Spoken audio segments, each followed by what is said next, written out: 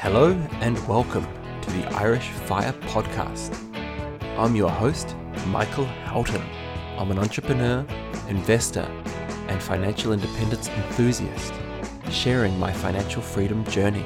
Stay tuned and welcome aboard.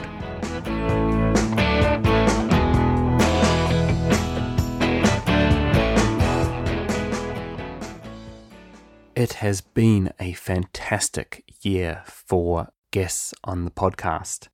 I think it really is one of those situations where when you start networking with people, they introduce you to other people and they kind of get a bit of a snowball effect that way. So I was fortunate enough to be introduced to Ken, who has a blog that I was well aware of, being The Humble Penny. Ken is one of those guys that you get on the phone and you suddenly just feel this energy.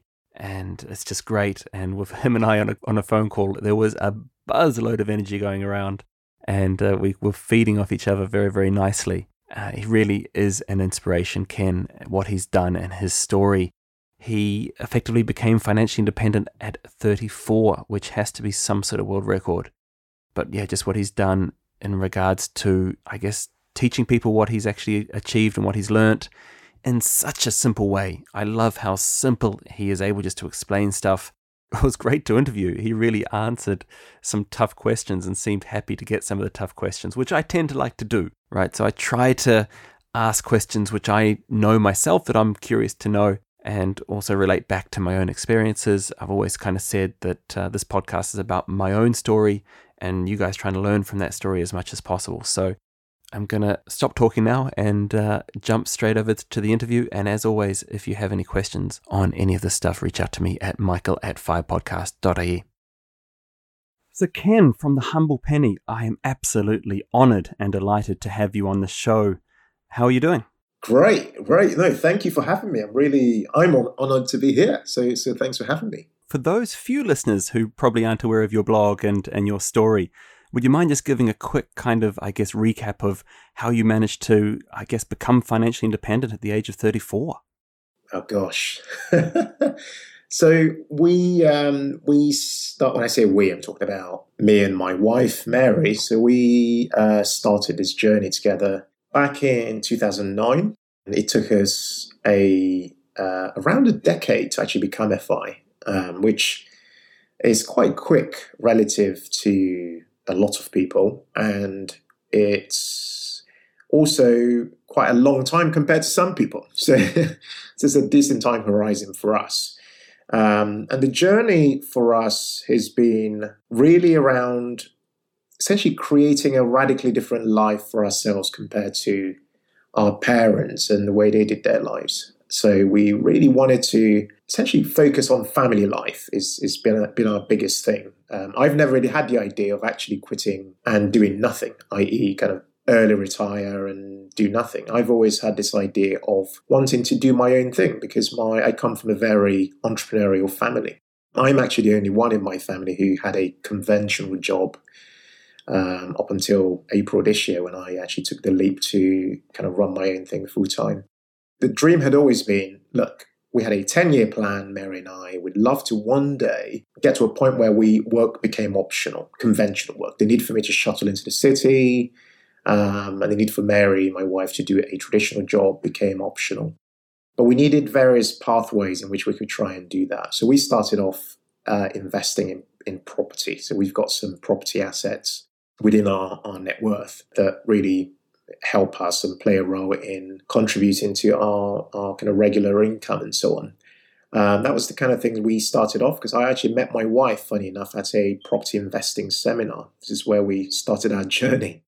And we met there and became really good friends eventually and started going out. And after we met in October 2009, by December 2010, we got engaged and got married in August 2011. The life journey really kicked off. And so we started to explore different pathways. So one of the bigger levers for us was the career optimization pathway. So I rapidly rose in my career path. And obviously tied to that was income potential and so on. I started making 6 figures before I was 30 years old. For those who might not know, I basically my career has been in finance within the investment management area. So I've got a 12-year experience of working in asset management, essentially investment management, working for basically a lot of the companies that create what we buy today as, within our ISAs and so on. And my career essentially took off, and I did, with that, I kept challenging myself for more income, all the time. There's no year that my income didn't rise by 10, 15, 20 grand. And at the height of it, I worked as a chief financial officer for a venture capital firm where I had equity within the business. I had a really good income, and I had bonuses, because I'd negotiated all those things because I kind of understood what I wanted, because I knew career optimization was one of the levers that I had, or rather that we had, on this pathway towards us really being able to do whatever we wanted to do. So what that meant was, parallel to career optimization, we were also lifestyle optimization. So we were changing a great deal about our lives in terms of cost base. So our expenses were dropping rapidly. And parallel to that, we were putting some monies that were coming from our various side hustles, which I can kind of talk about here, into doing things such as overpaying on our mortgage and investing. We really took off with investing. I started investing properly in 2010, initially kicking off with investing through buying individual stocks. We hold quite a few of those still, kind of some of the blue chips, your Amazons and your so on, Facebook and Tesla and so on. We still hold quite a few of those investments that we've picked up over the years. But we then gradually, to kind of minimize our risk over time, started to explore more passive investing as a strategy. So timing has mattered a lot for us as well, because we've been extremely fortunate, because we have pursued a multi-income strategy when it came to FI. When you listen to a lot of people talk about FI, and I try my best, if I'm honest, not to listen to a lot of people, because a lot of my life has been very unconventional and doing what we actually thought was the right thing to do, and something that was creative as well.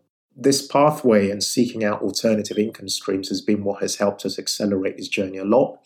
And what's really tied to that, actually, when you think about it, is there's something that's not often talked about a lot, which is around personal development. So a lot of my skill sets today, if I sat down and wrote for you today, Michael, a list of my skills, they are extremely diverse. I know a lot about finance, operations, compliance. I know a lot about the law. I know a lot about HR because I was head of HR. I know a lot about, blogging. I know a lot about monetizing through ads. I know a lot about creating digital products. I know a lot about many things.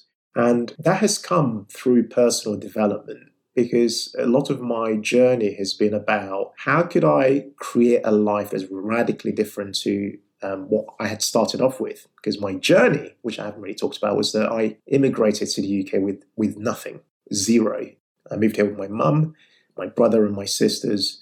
So the life I moved here with was radically different to the life I see today. And so a lot of this journey for me has been about upskilling. So building up my skill set. Secondly, building up my mindset. And thirdly, using the necessary tool sets that were needed for me and my wife to create a life that kind of worked for us. In 2017, we took off, and parallel to all these things I've been talking about, kind of building career, side hustles, we've got a number of businesses that we run as a family, nursery businesses, beauty businesses, and so on.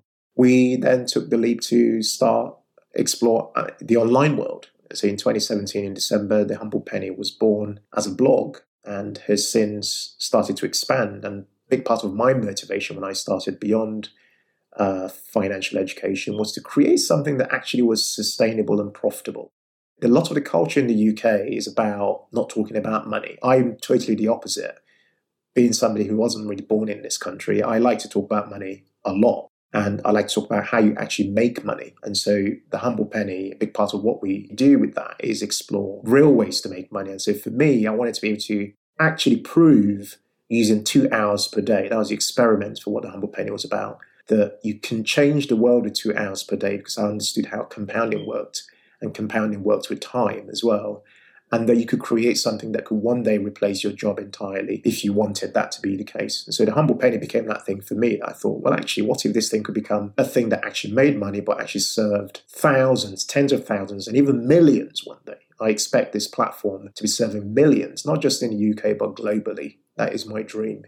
People in Africa, people all around the world, and we've been building this thing, and it's been a lot of fun. It's kind of what's played a role as well in helping me believe, outside of our assets generating enough income, that will actually, even if we didn't rely on income from assets, well, actually, we could, this thing is making enough money now for me to actually do that thing we've always wanted to do, which is just to maybe work 20 hours per week, but still make the sort of income I'd make if I was working in the city of London. I'm going to be honest, you've pretty much compressed 60 of my episodes on the podcast into about a 10-minute block of everything that you need to know. So fair play, that was amazing. And there was a lot of parallels there with my own story. And I think the one that you mentioned early on about the kind of the income or career upskill, that's quite a powerful one. And I think it's quite easy for people to get kind of just, almost in a just a regular go out and go and don't think about the actual upskilling aspect. And certainly for us, we started our journey 2017. And the first thing that we did, bar reduce our expenses, was to look at ways to actually upskill and I guess earn more money. And my own background as a freelance web developer made that quite easy to do. Within a sort of a 12-month period, I effectively doubled the income and got better clients at the same time. And that's when I made the decision to actually cut down to a 4-hour workday, which I've been doing pretty much since. And I think one of the things that you hit on there at the end was the fact that, look, if you could be earning the same money that you were in central London for 20 hours a week, then that's as good as, that's a great achievement on its own merits. And that's certainly something which I've managed to achieve, which has been great. The investing side, I still haven't quite got there. And I guess, one of the questions for you and I guess for the listeners, I'm obviously going to share that you've got a great lot of content on YouTube. So I'm going to share a lot of this content in the show notes. I've been consuming it for the last 2 or 3 weeks. And I guess, some of the questions, you talk about side hustles, which is great. I've also tried some side hustles from my own side, but they haven't been overly successful. I think one of the challenges that I have, and I'm sure a lot of people are in the same boat, is it's so easy for me just to go and work another hour and make, say, 100 euros, right? Versus a side hustle that might take a lot of time and a lot of energy to actually get going and may not make a lot of money initially. So it's one of those situations where you kind of, I'm in a little bit of a cycle or a trap of, it's always easier for me just to go and produce another hour's web development work rather than go and, start, say, spending time on my blog or, starting an e-commerce business. I mean, I'm a web developer, right? I'm basically a locksmith of the internet. I could pretty much do anything for virtually no cost other than my time. Yet I'm still finding myself continually working on client work. So is there a mental approach that I'm missing here that I should be taking? Or do you think that there's an argument to say, look, keep burning the midnight oil and build that capital up if you want to, but just become a kind of, build up your portfolio? Or should I be focusing more on the side hustles? So that's fascinating, because I know I glossed over that particular point, but this is a thought experiment I had in 2017, which was, how could I, and this is, everyone listening to this can relate to this, which is, how can I use 2 hours per day to create a dream life? Like how can I do that? Like to create a platform that pays for itself, pays me, and has huge impact, right? How can I do that? Now, everybody listening to this can find 2 hours per day. They can find 2 hours per day somehow, if they gave up on something else. It's always a real trade-off in life. That's one thing I've learned. You don't get what you want for nothing. You've got to give something up, right? So how could I find 2 hours per day? Now, if I found 2 hours per day, what could I invest it in such that I would have the outcome I was desiring? Okay. Now, for me, I knew that, or I was learning rather, from the new friendships I was making, because I was a big part of what I consider as a way to become a success at what you're doing, is to hang around with people who are doing what you want to do.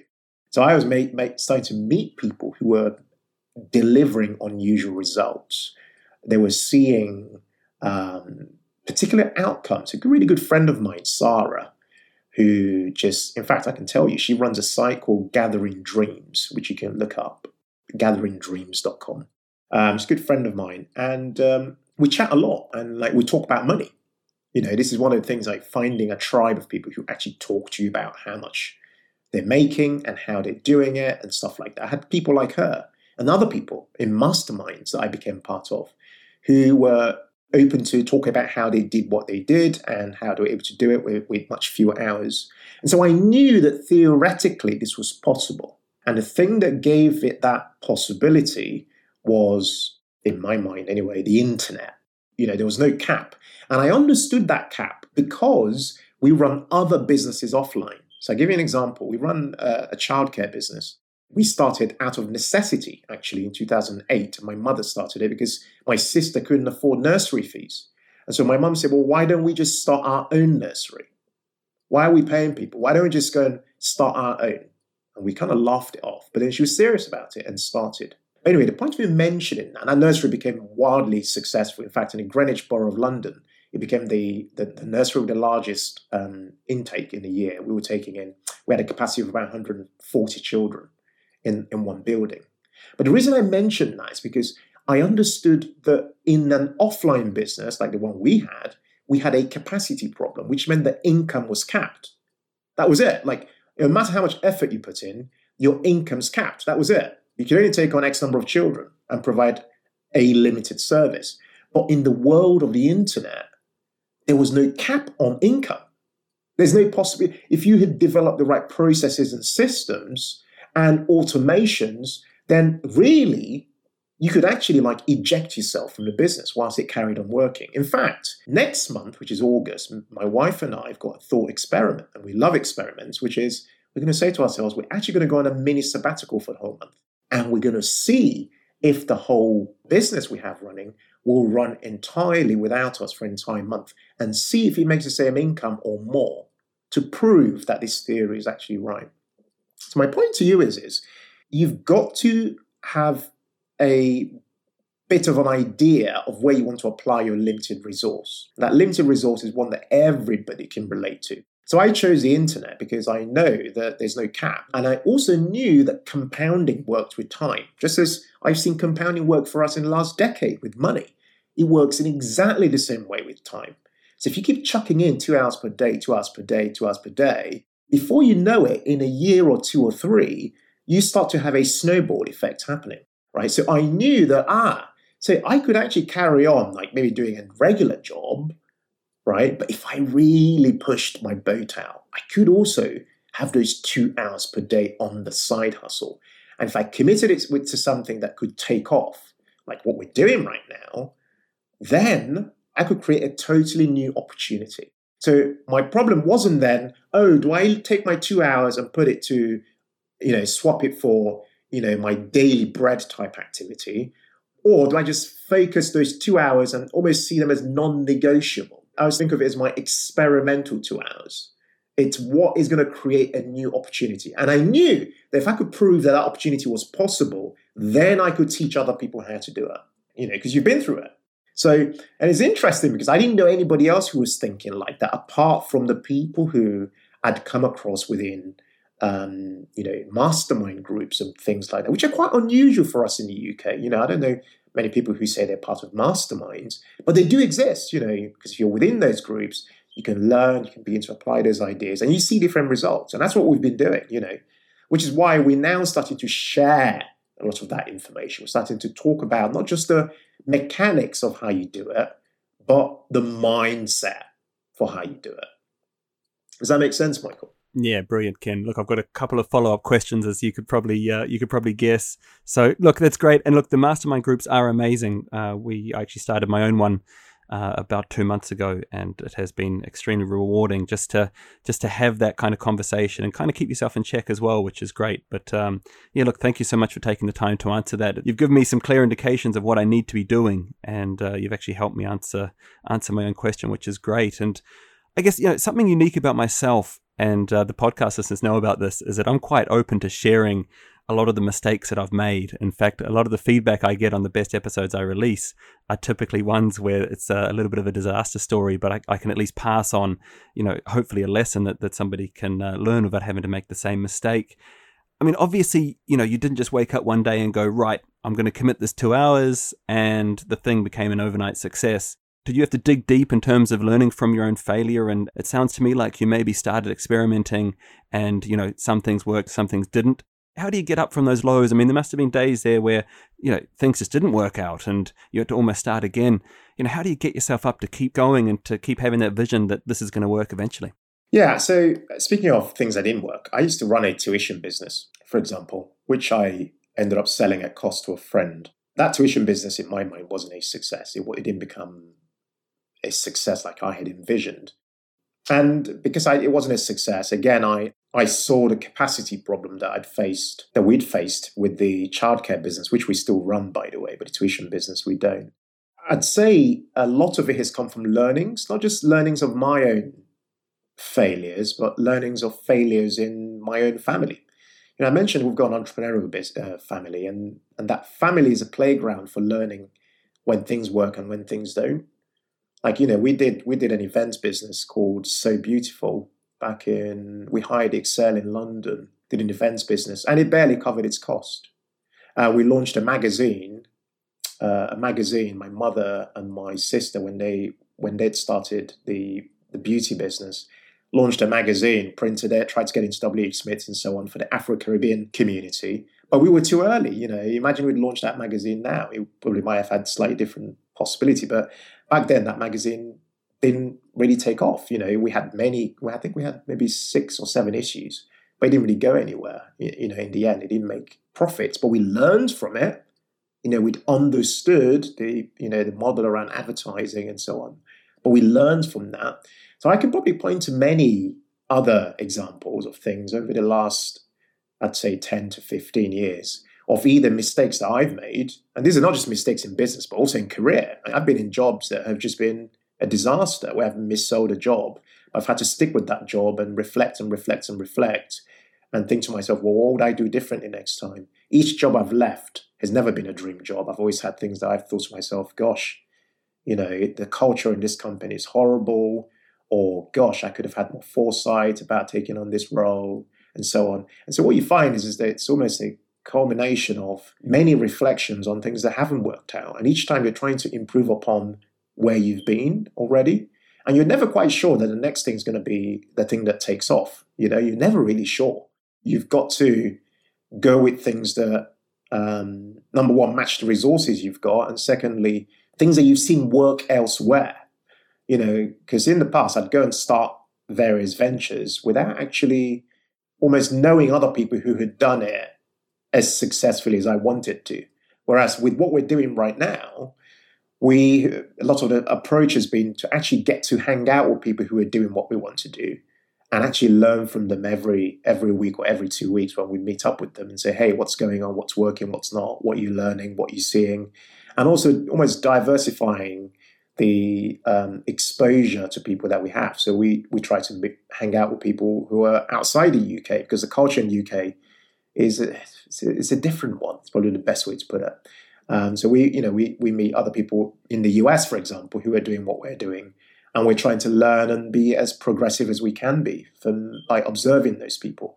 But that approach has only come about, you see, Michael, because we've had many other failures in the past, things that just haven't worked out, But each one, as you kind of have them, you reflect. And I do a lot of personal reflecting myself, a lot. I do a lot of journaling, a lot of writing. As a content creator, naturally, you really have to think about what you put out. And a lot of what I put out comes from my personal mistakes, or mistakes within the family, or mistakes I've learned by coaching people, or mistakes through friendships and so on.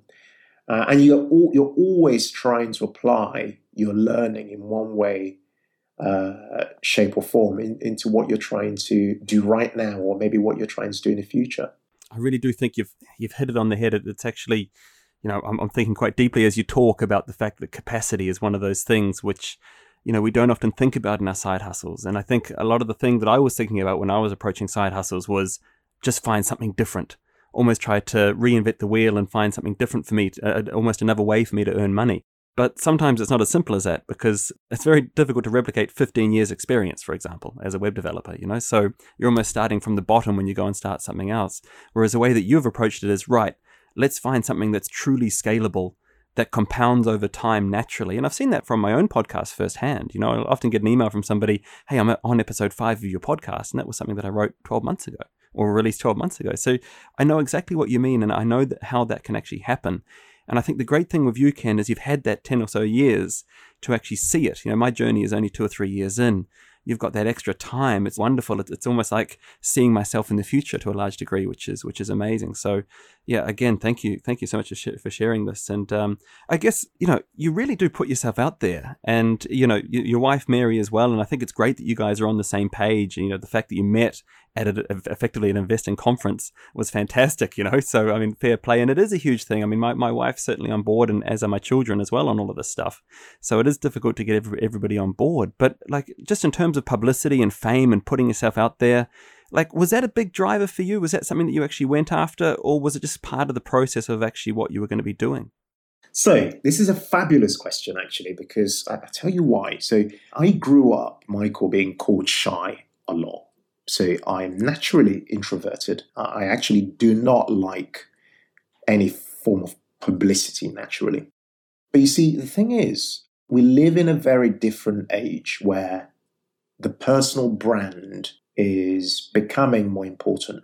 So you now have to self-promote. You have to become your own evangelist. So a lot of what you see in the future, in my personal opinion, will be based upon personal brands and around radical authenticity.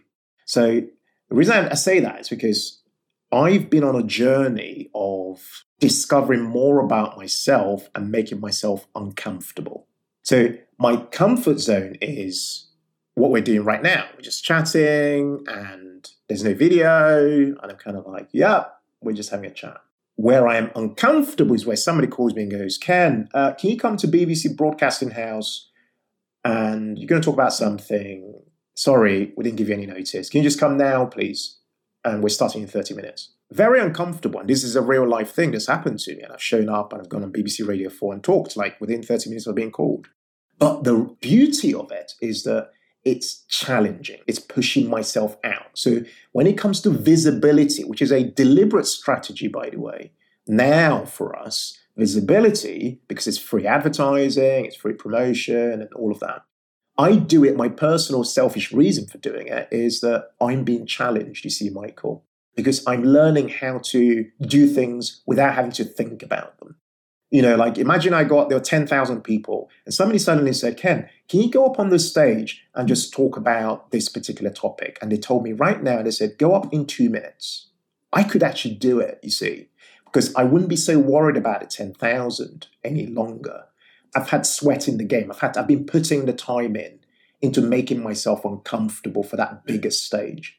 I think if that makes any sense. So for me, the whole idea of visibility and so on actually started, interestingly, the first major thing we had was a feature in the Daily Mail, a newspaper here in the UK, which you probably know about. They called us up. They called up a guy who you know called the Escape Artist. His real name Barney Whiter, who's a really good friend of mine. And Barney called me up and said, "Hey Ken, do you want to answer some questions?" They asked him for somebody else who's interested in the FIRE movement and things. Do you want to just give them some thoughts and stuff? And I freaked out. I thought oh my God, this is a major newspaper. This is I'm going to be out there. This is how I thought about it. I'm going to be out there in the press.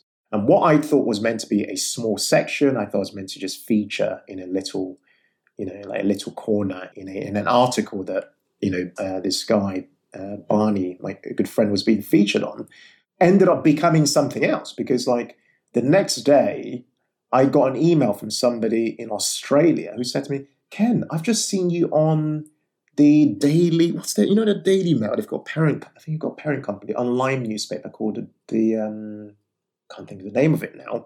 But anyway, I'll remember in a second. But this, basically the online platform that goes all over the world. This person said, you've been featured as a major story, as a full article, 2 pages. And I'm I just panicked and froze. I called my wife. I said to her, called into the room and said, I think something really bad's happened. We've been featured on this thing and it's going to go nuts. I said, look, don't read any comments. Don't read anything. Let's just don't answer any phone calls. And we were just afraid because we'd never, ever been featured on anything like that before. And this article, which you can find, if you just Google my name, I think it comes up, has been shared, I think over, God knows, I think over 4,000 times. I can't remember now.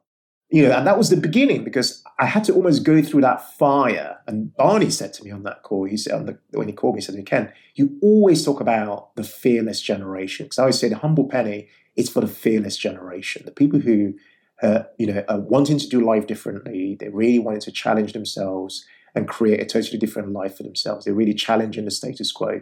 He says, you always talk about that. So why don't you do this article? Why don't you just do it? And so, and I had to accept it. I said, he's absolutely right.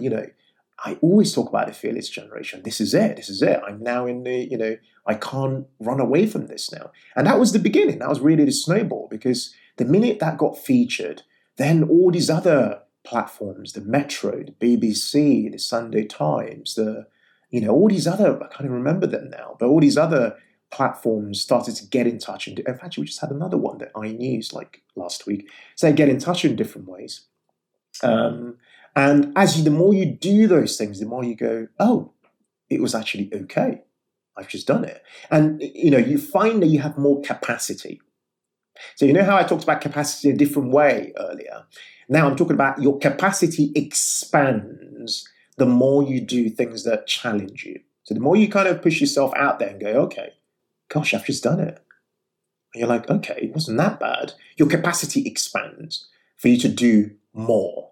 So now I feel like, having been, and we're extremely fortunate to have gotten these, various bits of exposure, having been on these various platforms now, I feel like I want to go and do a TED Talk now, Michael. I want to go and stand on the same stage. I used to say to my wife, I want to do a spa with Barack Obama. I want to do like a standoff with him, or with, because you feel like your capacity is exposed, and like you feel like you can stand on a much bigger stage now because you've been on other stages, and you're like, they were actually okay. You're like, wow, I was really afraid and I was sweating, and I was like really petrified, but because I've done it now, my capacity has expanded and I feel I can do more. And that same mindset, because what I'm telling you here, so it's a mindset. That same mindset applies to your journey, your entrepreneurial journey, your financial independence journey, because you start to feel like you can actually do things differently. You can, this journey becomes really about you and not other people, which is why I said to you at the very beginning, I try really be led by my own, what I really feel is right within me, my own voice. Actually, that's what I'm trying to say, my own voice.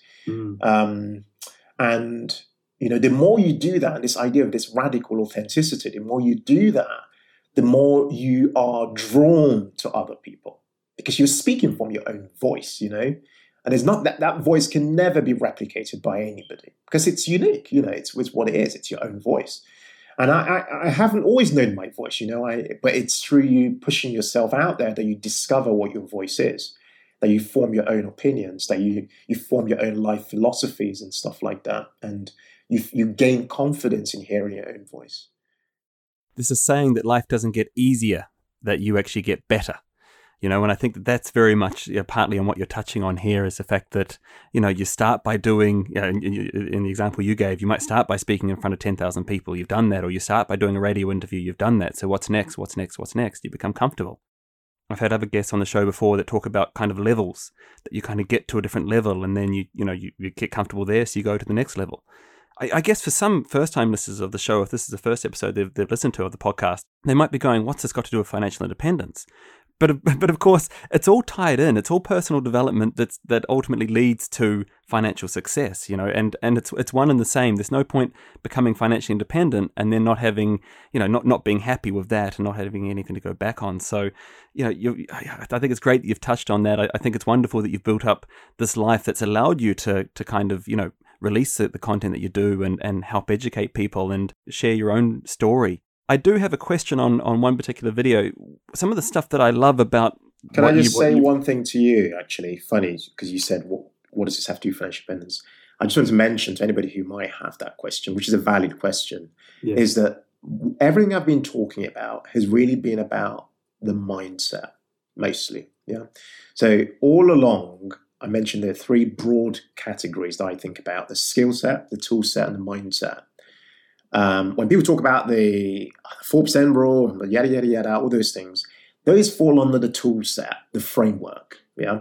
What I've been talking about so far falls under the mindset. And the mindset, for me personally, ranks far above the tool set, the framework, because like anyone can kind of pick up that framework and, do something with it if they want it. But they can't really get that far with it without the mindset.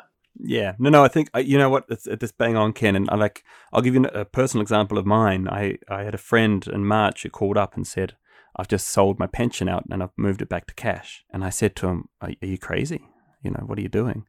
And I actually added extra pension contributions during March when it was actually difficult to get hold of the pension companies because everybody was selling in panic. And, I knew from my own learning that this was an opportunity for me. This was not a time to be fearful when everybody else was fearful.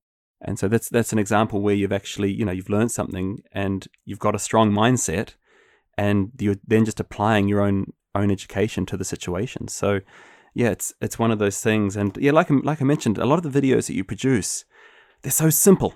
None of this stuff, you don't make any of this stuff complicated. And that's what I quite like about the content that you produce, is that you really just get to the nitty gritty and you answer some of the harder questions that are difficult to answer. So I've got one for you.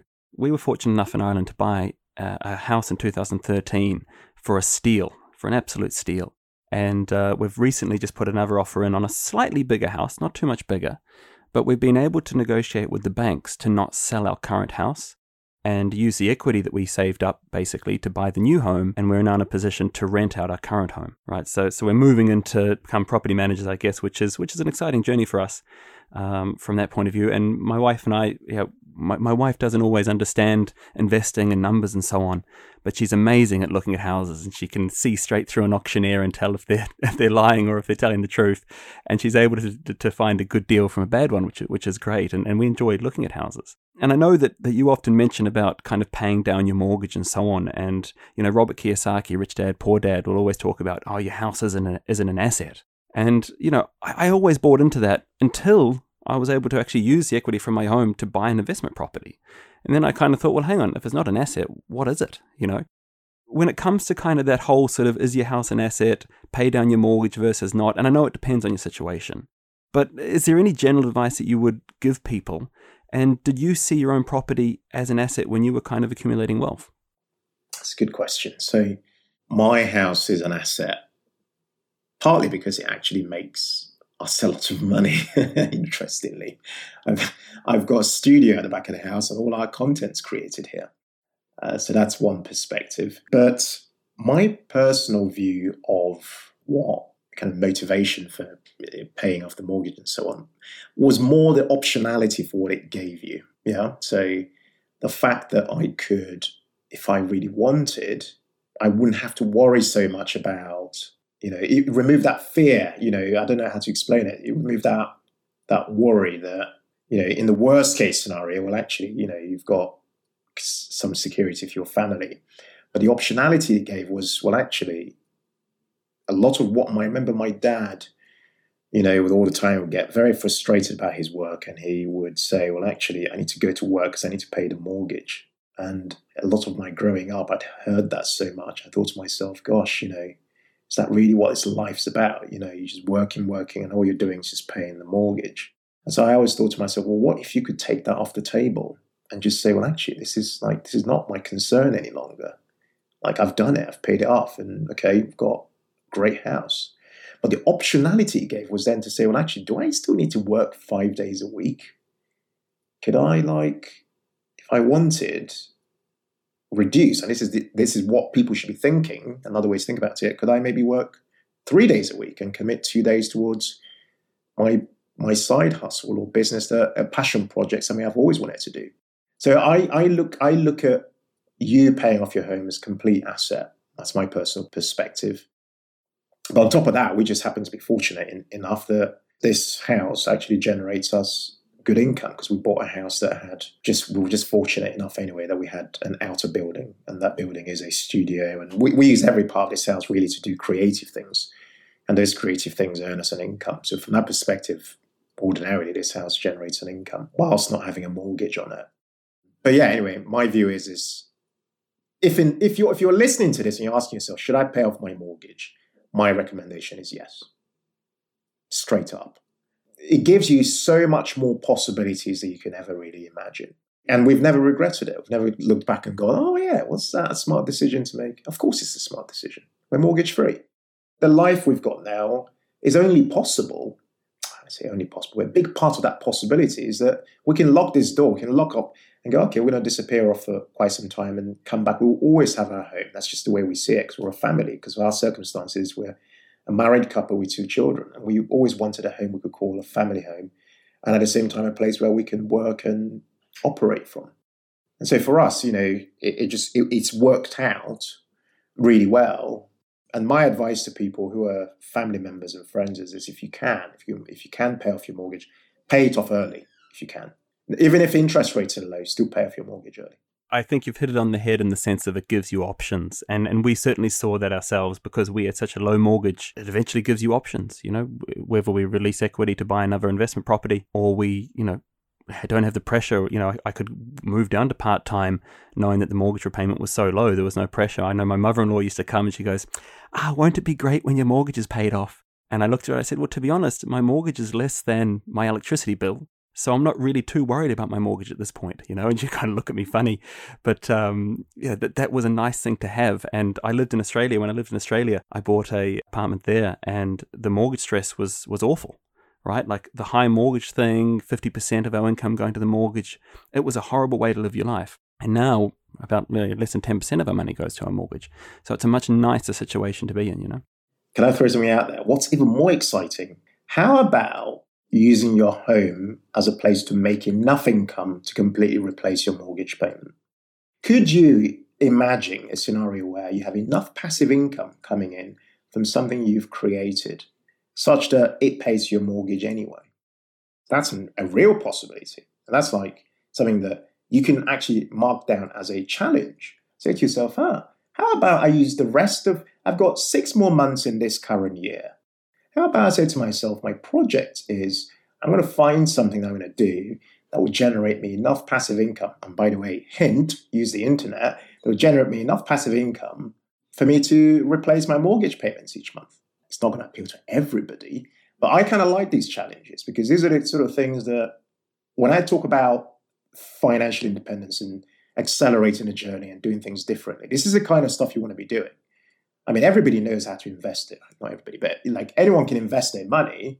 Anyone can cut down their expenses, but not everybody can engage creativity and do something with it. That's where I see the opportunity. It's in creativity. It's in you actually doing things radically differently.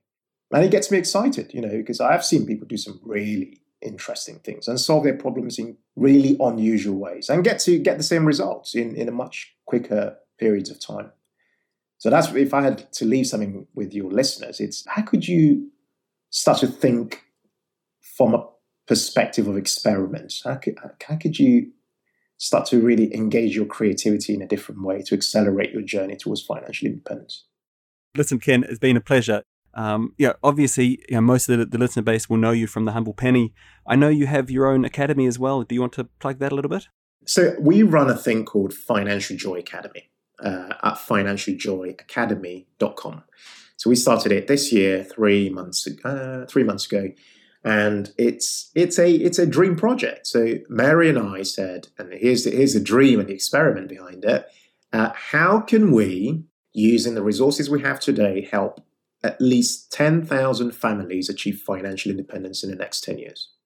Now that's a bold mission for us, So we created Financial Joy Academy as a platform for that, where we essentially create premium content, courses, masterclasses. We offer group coaching every 2 weeks on Zoom to everybody that we all log in and people show up. We have between 50 and 100 people log in at the same time. We answer people's questions. We have a vibrant community. We offer people accountability. We have accountability partnerships. We network. In fact, we're meant to have a picnic tomorrow with our community, and we're all meant to show up at St. James's Park to hang out together and learn from each other. So we're creating a world that we know is real, where you have accountability, you have networking, you have true relationships, you have ideas being shared, and you have people of the same like-mindedness who are all aiming for a similar goal. So Financial Joy Academy is a membership program that we've created, and we charge £1 a day, essentially, is what it costs to be a member. And you have access to all our premium content, all our courses across all areas, investing, all side hustles, all the things that I talk about, really, but in detail within the membership. That's kind of what we do there. So feel free to check it out. If it sounds interesting to you, head over to financialjoyacademy.com and check it out. Excellent, Ken. We'll be sure to link that in the show notes. Ken, it's been an absolute pleasure. Thank you so much for your time. And I look forward to following your journey and see where the next steps take you. I hope you enjoyed today's episode. If you're a big fan of the show, why not become an Irish Fire Podcast member for free? Members receive access to inside information that isn't shared on the podcast, as well as regular updates such as a monthly newsletter. To become a member, visit www.firepodcast.ie.